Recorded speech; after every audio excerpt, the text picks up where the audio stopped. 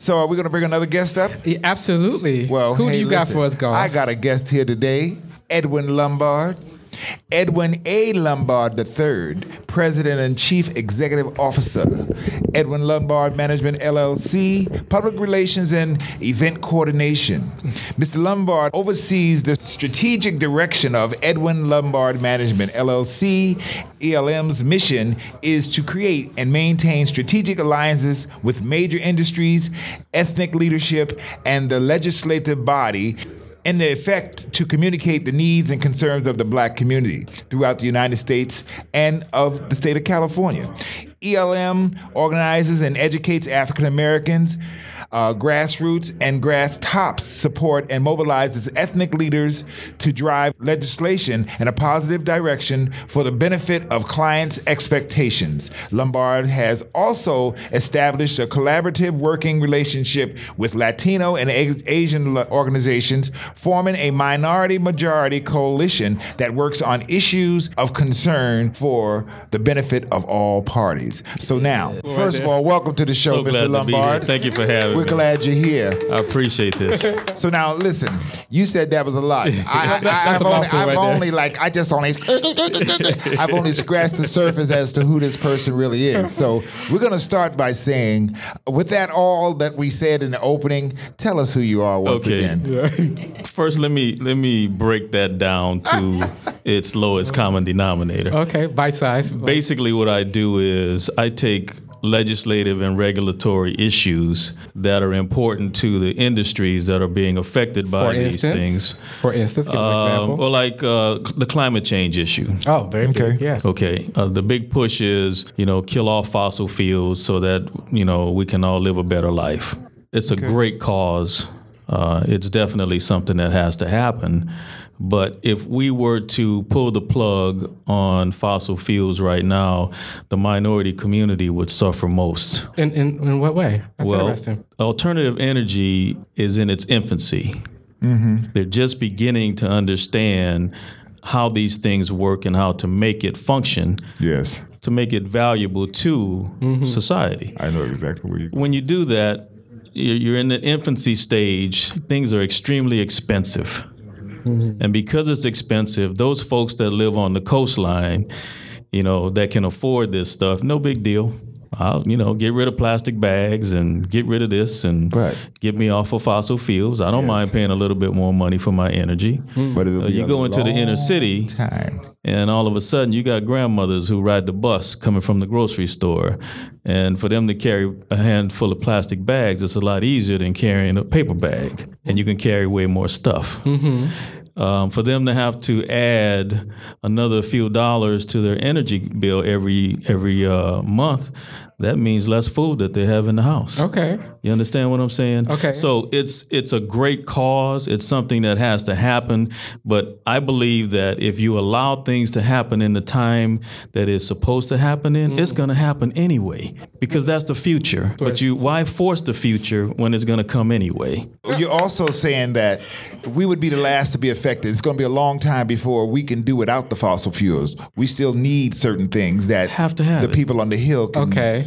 So they can get away without having it. Yeah. So in essence, what I do is that you take an issue like that. Yes. And then what do you do with that issue? Well, I go to the legislative body when there's a vote on these types of issues, and I want to before they even vote on it, I gather groups of people from the communities of these legislators that understand this issue and have been educated on it, and we go and we have a conversation with them. And we say, Assemblyman or Senator so-and-so, we're from your district, and this is how we feel about this issue. Okay. That way, when he's voting, he's representing those people in that neighborhood. Right. You so understand? you give a voice to that issue. Yes, and before he gets a chance to play politics. Okay, so that's what I do. I try to make sure that the minority community has a voice at the table when it comes to issues that are going to affect us. Okay, very cool. Okay,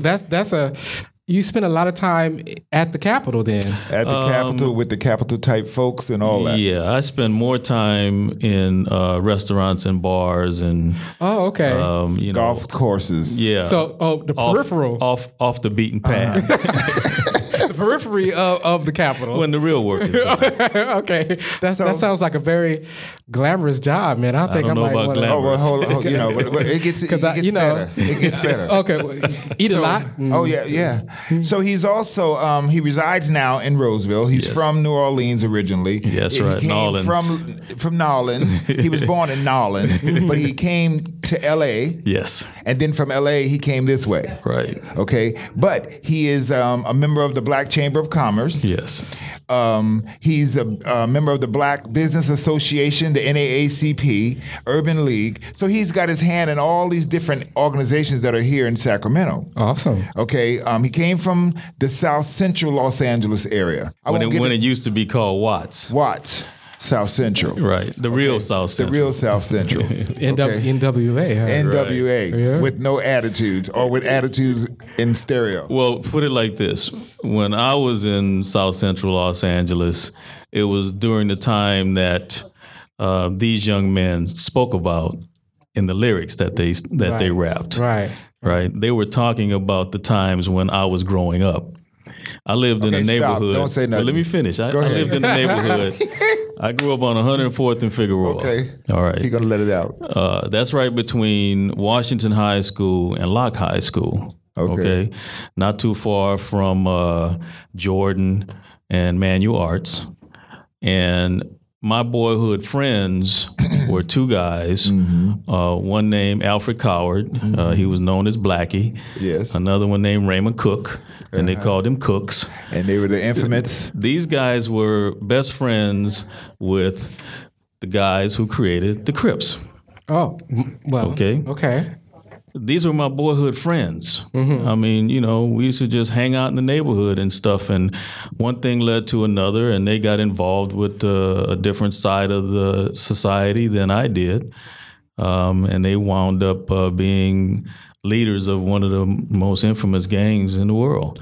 Whereas I have 6 younger brothers. Okay. I have 5 cousins that live down the street from me. I had 4 other cousins that lived around the corner from me. So you put us all gang. together. That's your own gang. It's a family affair. The thing was, we were not, trying to do harm to people, but because there were so many of us, no one would bother us. Of course. Yeah. Okay, let me ask you a question, though. This is the question that I always have inside my head, and I'm thinking, there's a lot of people out here. We all have choices. So you hung out with someone who was notoriously involved with making this Crip thing happen. What makes you decide not to travel down that road? How do you find the will, the strength, the power it takes for you to be in an environment like that and then still say, no, I'm not going to get caught up? There's one and only one reason. Okay. Is it start with an M? That's my dad. Okay, I thought it was an M or a D. Oh. That's my dad. Mama or daddy? Okay. My dad was a tremendous man. He had 2 daughters and 7 sons. Yeah. Okay. There's a lot of potency there. And my dad was the type of guy that he got up in the morning before the sun rose, and he didn't come home until late at night. Wow. When we were in New Orleans growing up, my dad used to leave on Monday and sometimes wouldn't get back until Wednesday because he would leave job as a cement mason working construction all day, and then he would go down to the docks and he would haul bananas off a banana boat. And then he would leave that banana boat job and go back to the construction job, and he'd work until he couldn't work no more. Then he'd come home. Well, he got all those kids. You got to feed them. And he believed in taking care of his own. Yeah. So he taught me things. And then I had a grandfather that was my grandfather was from the street. He was hard. Right. My grandfather was a womanizer. He was an alcoholic. He was a gambler, and he did all the things that my dad didn't do. But my grandfather was wise. He taught me certain things too, but he also taught me some things not to do. So I had the best of both worlds. Okay. And because of that, when it came time to make choices, I was the oldest of the 7 boys. And one thing my dad told me was, son, you have to go out and do it right, because however you do it, the rest of them are going to do it. Okay. So he said, I need you to go out there and do the right thing. So how did that How did that turn out? How did your other siblings turn out? Oh, my brothers are awesome. They're all incredible men. They're all men of God. They're all family men, and they take care of their kids and they do what they're supposed to do. So it all worked out well. So how did you end up in the field that you're in right now? Okay, now here we go. Wait. This is where the drum How do you roll end up from Watts to the Capitol? Hold on for a minute. Wait, hold on. I got to say this. Could I say it? Let me just say this. I've worked with Lombard LLC for the last few years as a photographer for them. Amen. Okay? They have given me opportunity to do some things that I think have been some of the highlights of my career as a creative person. But in being around them, we've had conversations.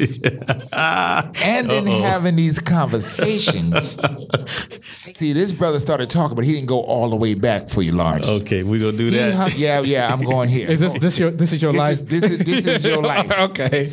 All right. Coming out this door. When Mr. Edwin was in high school, Yes. he was one of the original locker dancers. Okay. You know, the rerunning them? Okay, yeah. He was one of the originals. Okay. He was the creator. He was one of the creators of the dance group known as the Go-Go Brothers. Yeah. And he was also a regular on Soul Train. So Really? he was So a you big have part. skills. So true. So You have dance skills then. Wait. Used to. Wait a minute, hold on for a minute. He said used to. Edwin began his professional career as an account representative. How do you say that? Moultrie Accountancy Corporation. At the time, the largest black-owned and the third largest business management firm in the world. Yeah. Edwin provided business management services for clients such as The Temptations, Prince, The Jacksons, Louis Gossett Jr., Ray Parker Brown Jr., Mickey Howard, and a host of others. It was here, working under some of the top business managers in entertainment industry, that Edwin developed them personal skills that we sitting here talking about. Yeah. In June of 1989, Edwin, along with Joseph, say his name, De Oliveira, established DeLome Professional Management Incorporated, a business management firm. DeLome served clients such as The Temptations, Soul to Soul, Tavis Smiley, Dr. Clarence Shields, the LA Rams team doctor, Mickey Howard, Louis Gossett Jr., among others. DeLome was the official ballot counter of the NAAC Image Awards for 3 years running. Yeah. So now, a ballot counter.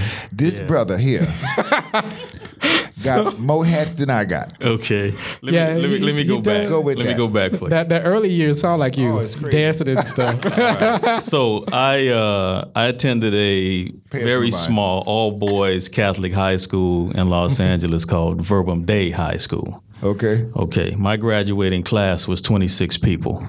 Wow. Okay. While in high school, back in the late 60s, early 70s, Soul Train was the big thing, right? So me and a good friend of mine, now I was 16 years old, me and a good friend of mine, a guy named Tony Lewis, we wanted to be on Soul Train, and we realized that the only way we was going to ever be on Soul Train was we had to develop certain dance skills. Okay. And we also had to figure out where the secret place was where you go and interview for the show, because you had to develop certain dance skills. Well, yeah, because you couldn't just be an average dancer and get on Soul Train. Okay, you all had to be seen. You had to have some skills. I kind of foresee a flash dance montage coming up. No, this is what we found out where Don Cornelius used to go and pluck his talent, right? It was a nightclub called the Citadel on Hollywood Boulevard, and he would go there on Wednesday nights. So wait a minute. It was a secret. Was y'all stalking him? No. They were stalking the secret place. Oh, they was investigating. Had to find out. Had to find out. So they was investigating. So y'all had like a Soul Train detective. That's right. Thing happening. Well, we had a friend who was on the show, and he said, "Okay, this is the deal." So we're 16, right? Now my dad was cool. He said, "Look, son, you got to get out there and figure this thing out, because I can't tell you what to do and how to do it." So I asked him, I said, "Is it cool for me to go out to do this thing on Wednesday night?" Now, it's a school night, all right? It's close to summertime. So he said, "No, man, go on. Y'all go do your thing." So we used to go to the Citadel on Wednesday nights, fake ID and everything.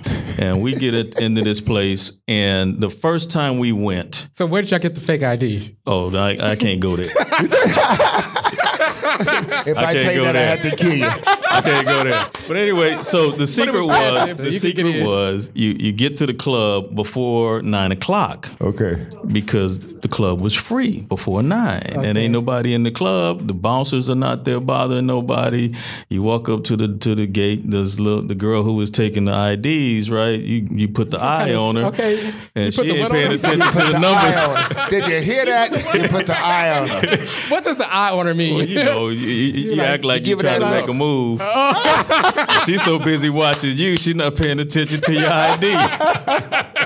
But so you in the club. You was a brave 16-year-old. Oh, yeah. Man. I grew up in Put LA. An eye on her. Hey, put an eye on her. I grew up in LA. Frankie Catalina. Okay. So you get in the club.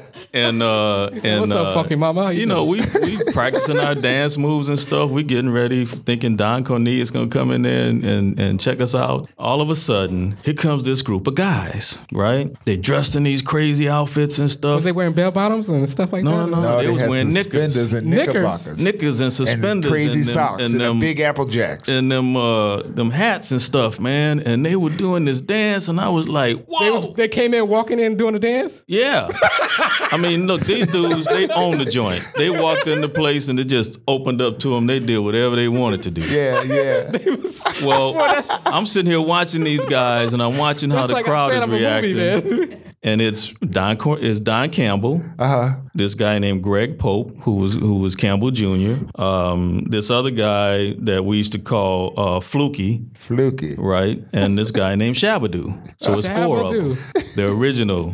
You know that was some love. Shabadoo. Yeah. Not Shabadoo who played in the movies and stuff. He came along later. Okay. Yeah. So anyway, these guys are in the club, they doing their thing, and me and my friend Tony, we sitting there, mouths gapped open, we like, dude, that's it.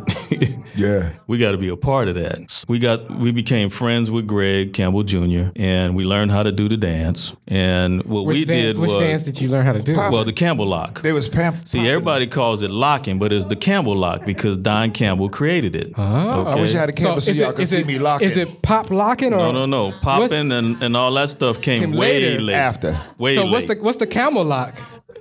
It's when you do the lock. Oh, okay, kind of like what's that dude off of the show? What's that show? Rerun. The rerun, right? Yeah, Rerun. That's Fred Barry. He was doing the Camel lock. Fred went to school with us. That's it.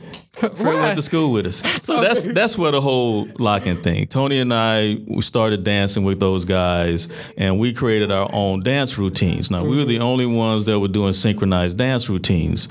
And we had this thing that we used to do, and we would go double speed. Let me ask you this real quick. So, did you ever walk into a club and start and just break out dancing like they did, or dude, it was like it was on. Let me tell you like this: once we got into the locking thing, there wasn't a club we couldn't go to and just walk in the club. But did they all know you were 16? They didn't care. Oh, and that's how it was. He could do that. He was a part of the group. I was an original locker who danced on Soul Train. So they didn't even stop me at the door. It was like so you didn't even have to put the eye on nobody no more? Nobody, man. They would just part the crowd and let them in. We danced on tables. We danced on the bar. We would do whatever we wanted to do because we were the lockers. That's it. Okay. All right. That's awesome. But what was cool that's the crazy part. To see him in his world today. Yeah, it's a whole nother thing. And then, so was you wearing knickers too? No, we wore knickers, striped socks, rainbow striped socks, shoes that matched, suspenders, the big Apple Jacks. Well, not the but they Apple were they were actually a big old big one. They were Apple. Yeah, I forget what we called Apple cakes. But look, people would see us coming and they would be like, "Oh, the lockers are here."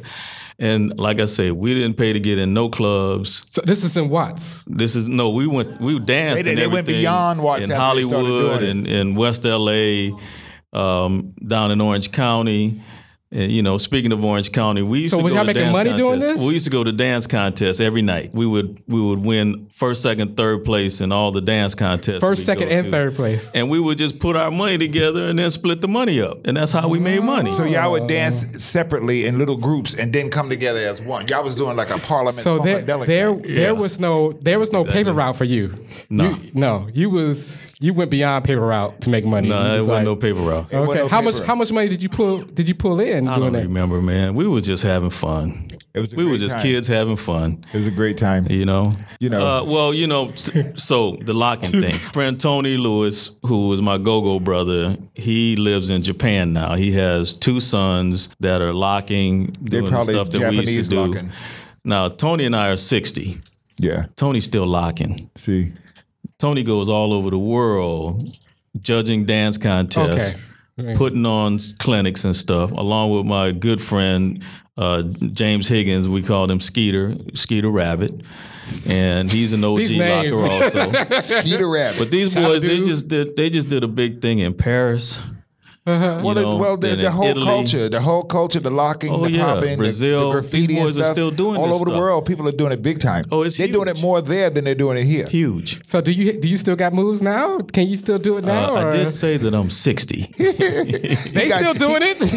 But he got some slight moves. Okay, that's what I'm saying. You like? I'm sorry, my back won't let me do Tell that him. anymore. Okay. He just cooler now. No, I don't do that. So now check this out. Okay, So, Google Google the Go-Go Brothers. He has. I'm telling y'all, there's we had there's TV. a you website can called see. Locker Legends. Locker Legends. And I'm going there you as can soon as find I out get everything home. you wanna know about Wait a that. minute. I'm Do you going have a there right YouTube now. of you, or is there a YouTube out there of I you? don't know about that. I'm going to Google right now. Google the Locker Legends. Okay. No, the Go-Go Brothers. Yeah. Which one's the best one? Google or Google? Either way, it's all No, gonna the come Go-Go up. Brothers. That's their name. It'll all Go-Go come Brothers up. on Google. It'll all come up. Right.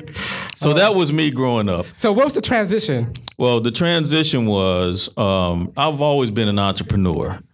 So Entrepreneur. dancing on Soul Train and all of that stuff, that was cool. That brought notoriety. But then the next thing was we started throwing dances, right? Oh, okay. Your Here we own go. dances. Yeah, we started throwing dances Okay. and collect, getting people to pay to come to the dances and making money. And then I got together with a dear friend of mine. His name is Roland Wirt. If you go to LA and you ask just about anybody about Roland Wirt, everybody knows Roland.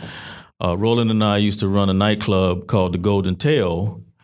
And we used to do all of Magic Johnson's birthday parties. And whenever the NBA would come to town to play the Lakers after the game, they'd come to the Golden Tail. That's how big that club was. Is this Tail. pre-HIV or post-HIV?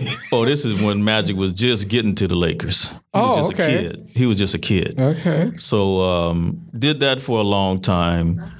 At the same time, I started working for Fred Moultrie and, working with all those different artists. I can say that I sang on the stage of Caesar's Palace with the Temptations. You sang on stage. Sang on stage, My Girl with the Temptations at Caesar's Palace. Can we get a note? No, I don't do that no more either. He don't do nothing no more.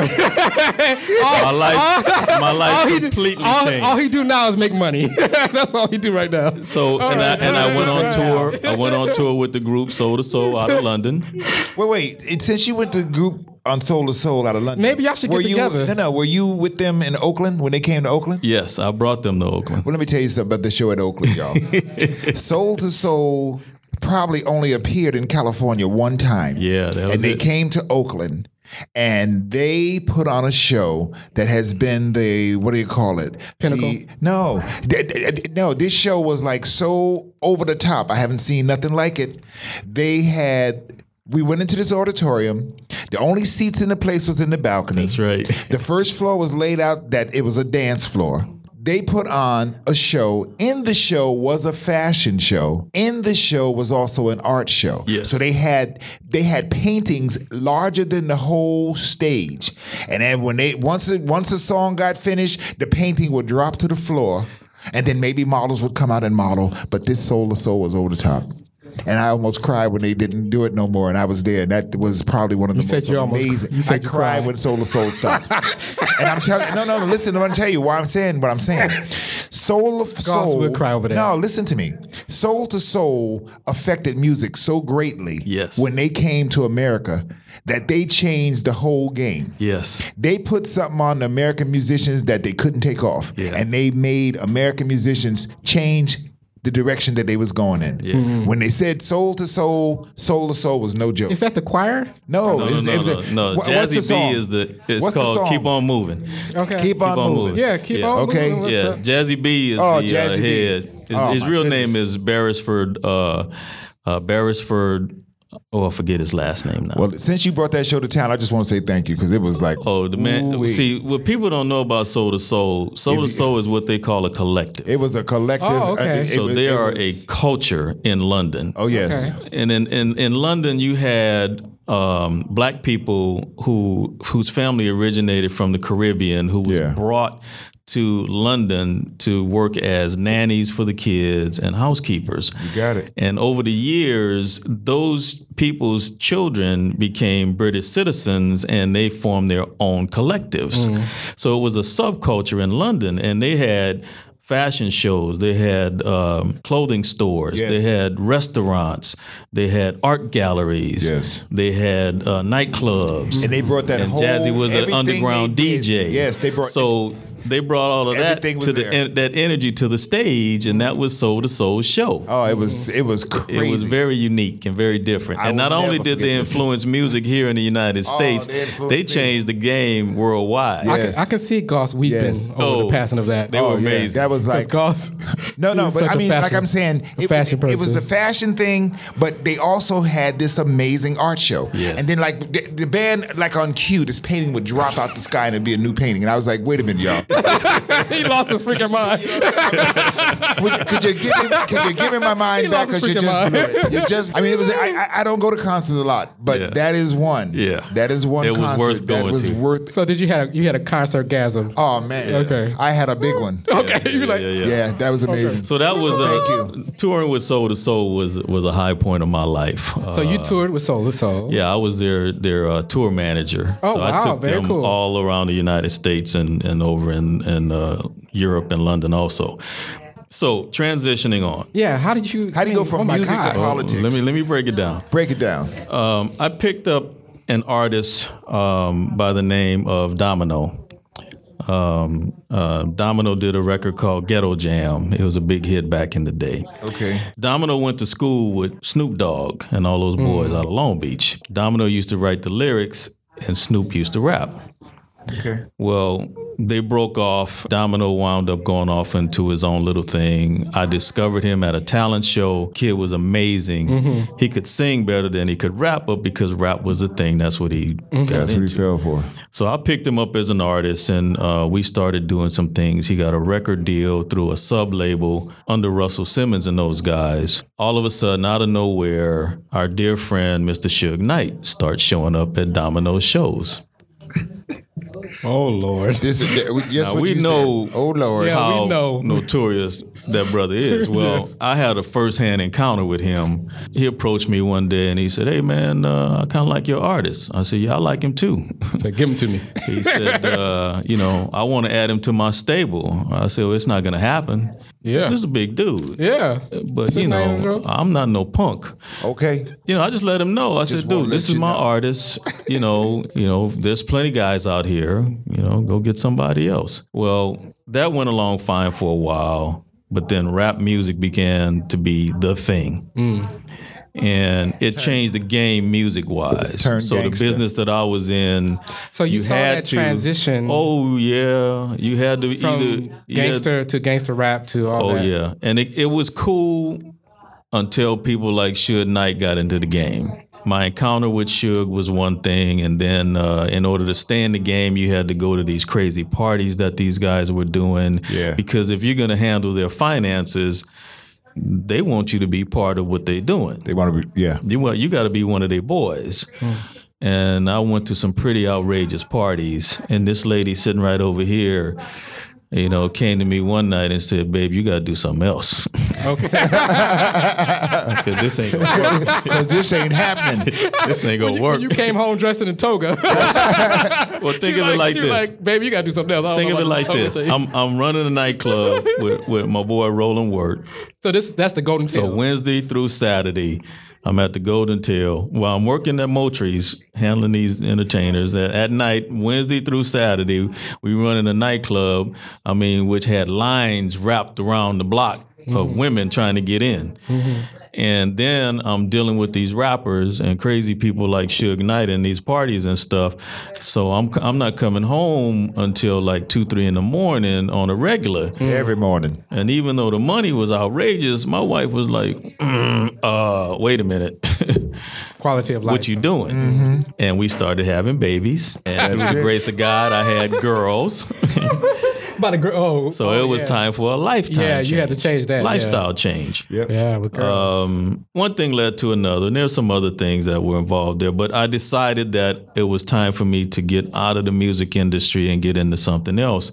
So searching my soul, trying to figure out what is it I wanted to do. That'd be a hard one. One thing that I love doing more than anything else is playing golf. And I was really good at it, always, started off terrible at it, but I figured out how to play this game and I became rather good at it. A cousin of mine introduced me to a brand new golf course not near from where I was living in the Inland Empire. Oh. And they were looking for people to come and work. San Bernardino? Or? No, this was in, we lived in Phillips Rialto Ranch, which was Pomona Diamond Bar. Yeah. And this golf course was in Rancho Cucamonga. Oh, yeah. Rancho Cucamonga. Yeah. I like that name. Rancho, where you from? Rancho Cucamonga. I know, that's deep, huh? So I took a job there as a ranger. A ranger on the golf course is a guy who rides around the course and makes sure everybody stays on time. Now, rangers don't make no kind of money. You just get to play golf for free. But it was my door in. It was my foot in. So because black people don't usually get in golf club. Well, that's another story. So I did that, and the monies I had started to run out, and my wife was looking at me like, "What now you gotta do something else. You gotta do doing?"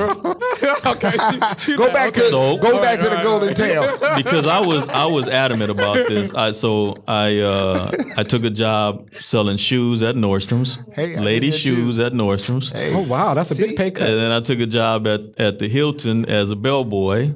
So between shoes at Nordstrom's, bellboy at Hilton, and working at the golf course, I was just making enough money to make ends meet. But that's a far way from the golden tail. Huge. Yeah, that's a major step. So transition. The managers of the golf course came to me one day and said, "Edwin, we need an assistant manager, and we like the way you do things. Would you consider the job?" So it was a little bit of an increase in pay and a little more status. So I took the job.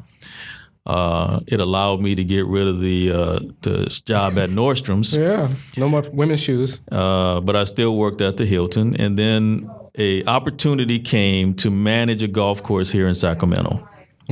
Right, Wild Hawk down in Elk Grove. Yeah, the golf course had been open maybe a year, and it hadn't done well. And the facility was not well managed or taken care of, so no one wanted the job. Now, being a black man and working in golf, it was like you take whatever you can get. Yeah. Because, it's that's the good old boys club. Yeah, good old boy. I didn't realize at the time that I was the first black manager of a golf course in the state of California. Wow. This is real. I didn't realize that. This is real. I was just doing my thing. This is real. Yeah. And so I told him I'll take the Sacramento job. I came to Sacramento. And when I got off the plane, coming from L.A., I got off the plane and I was like, where the hell am I? Lord. What the hell is this? Like, Lord, hopefully you know what you're doing. Cause you sure is funny, Lord. He said, Lord. You sure telling jokes. But I got to tell you, the Holy Spirit touched me and he said, don't be concerned. This is where you need to be. Everything's going to be all right. Yeah. He said, I'm going to take you to the land of milk and honey. And I'm saying, okay, Father, I'm with you. Let's go do this. I show up, I walk into the clubhouse, and there's a lot of old white guys working at the golf course. Oh, Lord. So I didn't tell them who I was. They were like, are you lost? I just came in and I'm kind of surveying everything. This sounds like a Brubaker moment. You remember the movie Brubaker? I'm kind of surveying everything. And then one of the guys came up to me and he said, can I help you? I said, yeah, you can help me. I said, where is so-and-so? And he said, oh, he's over here in the manager's office. I said, can you introduce me to him? He said, well, what do you need him for? Okay. And I said, well, I just need to talk to him. So he pointed me out pointed him out to me. I went over and introduced myself.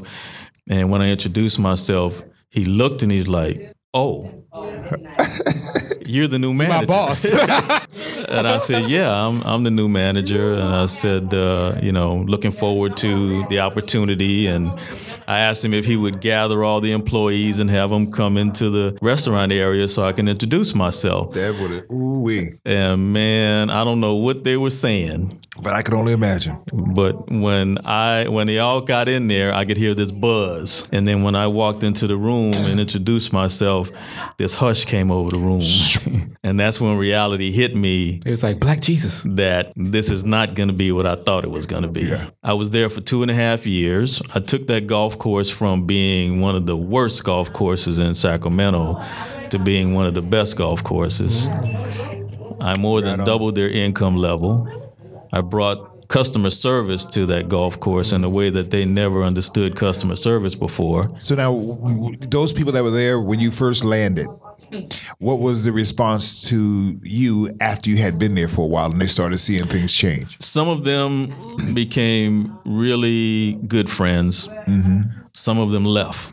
Just left. Yeah. Did not say they were going to leave. They just left. Because Sacramento can be conservative. Yes. Conservative. And then I brought some people in and gave them their first jobs in golf, and some of them wound up turning on me without me knowing about it.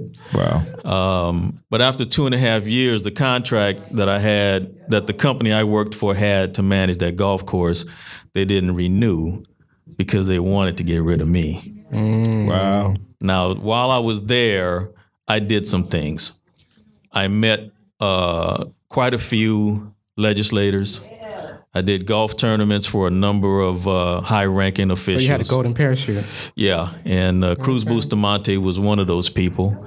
After I was terminated, I had brought my wife and kids here, and we settled in, and I just wasn't going to turn back around. So I went around and I tried to find some work here and there from wherever I could get it. Nothing was available. So Cruz Bustamante and a gentleman named Tom DiAgostino asked me if I would do some golf tournaments for them to raise money. And I said, sure, I'll help you out. So I was helping them raise money with some golf tournaments. And my wife came to me one day and said, what are you doing? I said, well, what do you mean? You should charge for this. She said, you're running a business, but you're not running a business. Okay. And the lights came on. And then I set up a golf tournament fundraising business. Okay.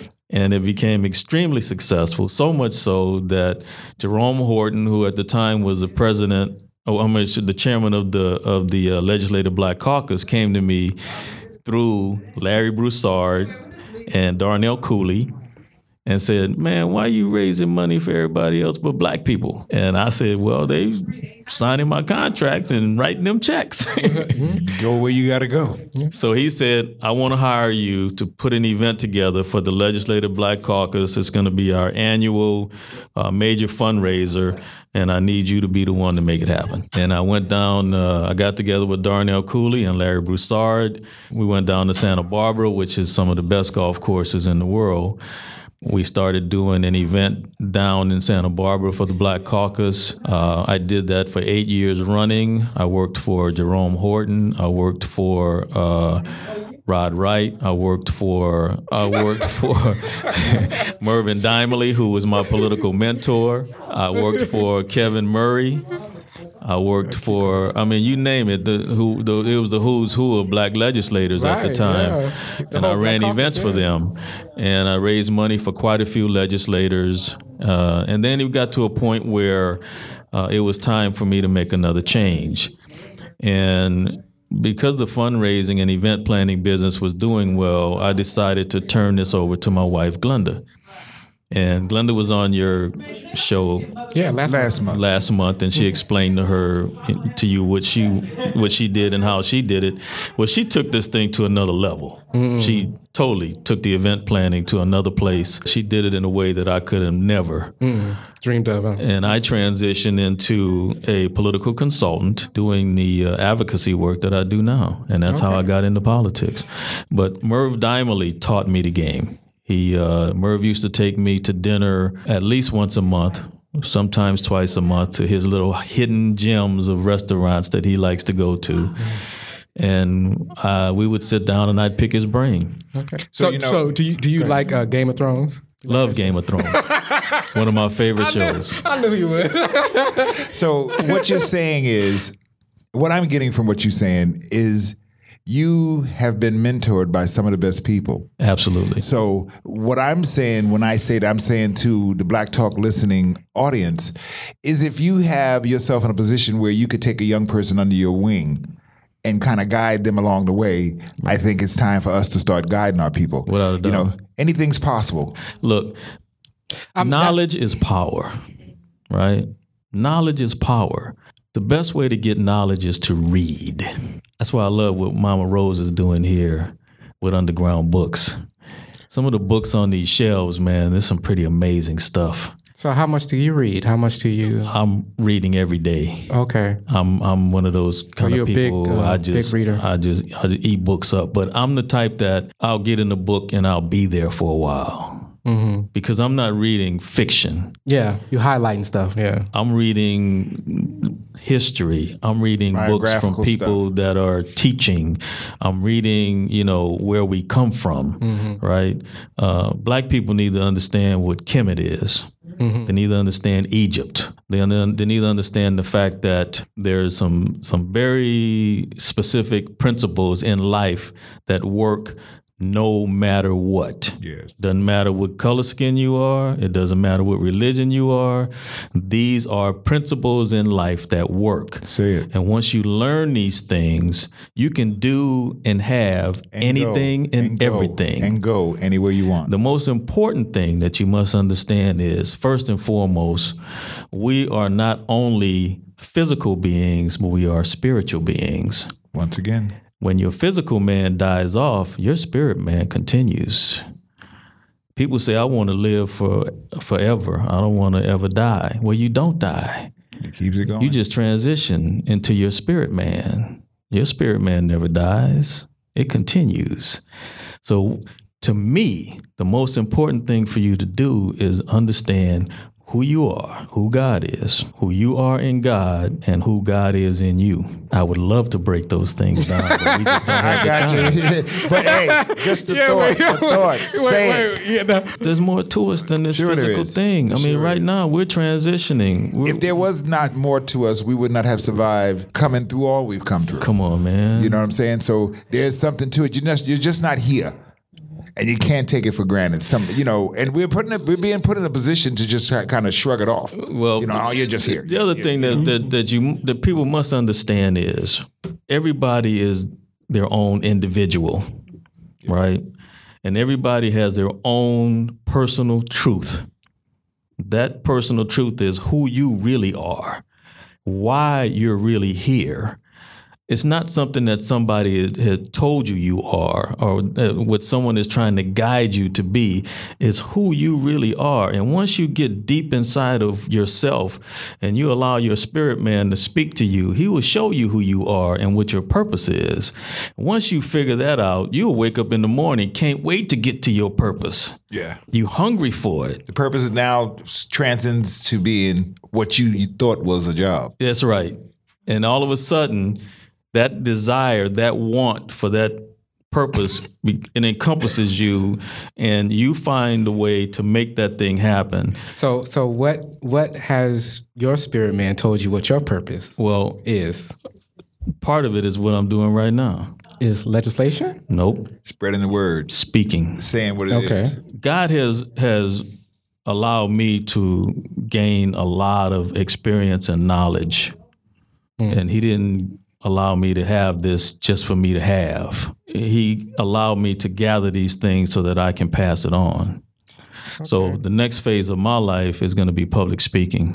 Okay, so that's the next transition for you. That's the next transition, but that is my truth. Yeah, I see a motif in your life, where you have continually adapted and transitioned into something else, and I can see that. That's the next transition for you. Well, we all have to understand that we have to constantly be very reinvent. adaptive. You got to reinvent. Have to. The people that don't reinvent, they die. They die. They die right there. Well, and so they have perish. to. Listen to what I'm saying. You have to. Okay. Unless you have to be able to keep on changing. Unless your spirit man said that you're not a very adaptive person. No. Listen. Seriously. I know from my own experience. I came from Jersey. I moved from Jersey. The whole spiritual thing that happened for me in New Jersey was completely different when I got to California. Right. So I had to be able to learn to get myself in a position where I can adapt in California, because I'm like a fish out of water when I'm here. Okay, when I go to Jersey, people see me when I come back to California, they say, you must have been to Jersey. Because I went back and dove into the water that I'm used to. But when I come to a place like California, I have to position myself. I have to ground myself. Everything changes. Yes. Because I'm a different being in California. Okay? The things that I wanted to be when I got to California changed when I got here. Right. I left New Jersey as an entertainer. I was a singer. I came here, I was going to be a star. I was going to be a singer the whole 9 yards. But the universe out here wasn't going to let that happen. When I moved to Sacramento, I didn't come to Sacramento to be an artist. I really didn't. Right. You was a singer. Out of boredom. Right. I went inside myself and found out what I needed to be doing in Sacramento. Yes. And so that was, I needed to be a creative person. Found your truth. Sure. I didn't know I was going to be a professor at American River College, but that all came about by being in a place where I can get close enough to myself, inside myself, to ask myself, who the hell are you now? Yeah. Okay. Yeah. So if you are in touch and you awaken and you have been awakened, a lot of the things that go on don't affect you. Because all you can see and think about is going forward. You don't get stuck. You move forward because you've removed yourself from all that stuff. Yeah. And it may sound like it's light and it may sound like it's crazy, but those that have done it can sit back and say, I get it. Oh yeah. And you don't allow other people to dictate who you are, what you can or can't do, because you know your truth. That's right. I didn't never know who I was. I got to meet Jerry Simpson when I moved to California. Amen, brother. Okay. When I lived in New Jersey, I was Jerry Simpson in the eyes of other people. Oh, that's Jerry. He's this. That's Jerry. When I came to California, I didn't know nobody. You became Goss. So I became Goss. And so I got people in California and New Jersey asking, when did you become this person? And in reality, I've always been that person. Yeah. I just didn't have a chance to bring them out. Well, I would like to. This been very introspective. And